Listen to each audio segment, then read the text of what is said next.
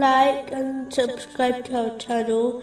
Leave your questions and feedback in the comments section. Enjoy the video. Continuing from the last podcast, which was discussing chapter 88, verses 21 and 22. So remind, O Muhammad, you are only a reminder. You are not over them a controller.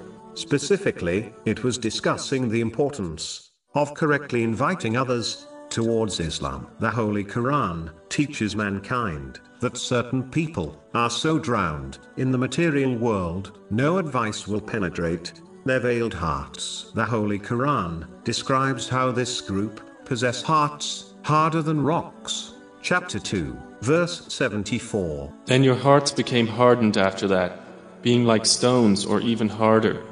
At this point, those who desire to spread the word of Islam should separate from this type of person, and instead concentrate on others. But it is important to note, even in this case, a Muslim should always demonstrate good character towards the sinful, as they can repent at any time.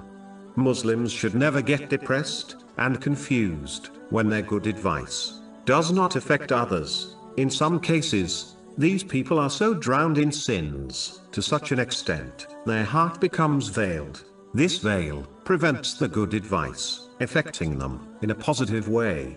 Those who choose to spread the word of Islam should understand there are two types of mindsets people can adopt. The first is when someone makes their mind up beforehand about an issue, and then searches and accepts only those things which support their predetermined belief, whereas the correct attitude is to live with an open mind by searching and accepting strong evidence regarding different issues. The first mentality will only cause problems from a personal right up to a national level. Those spreading the word of Islam should avoid the first type of people and instead concentrate on inviting the second group towards the truth.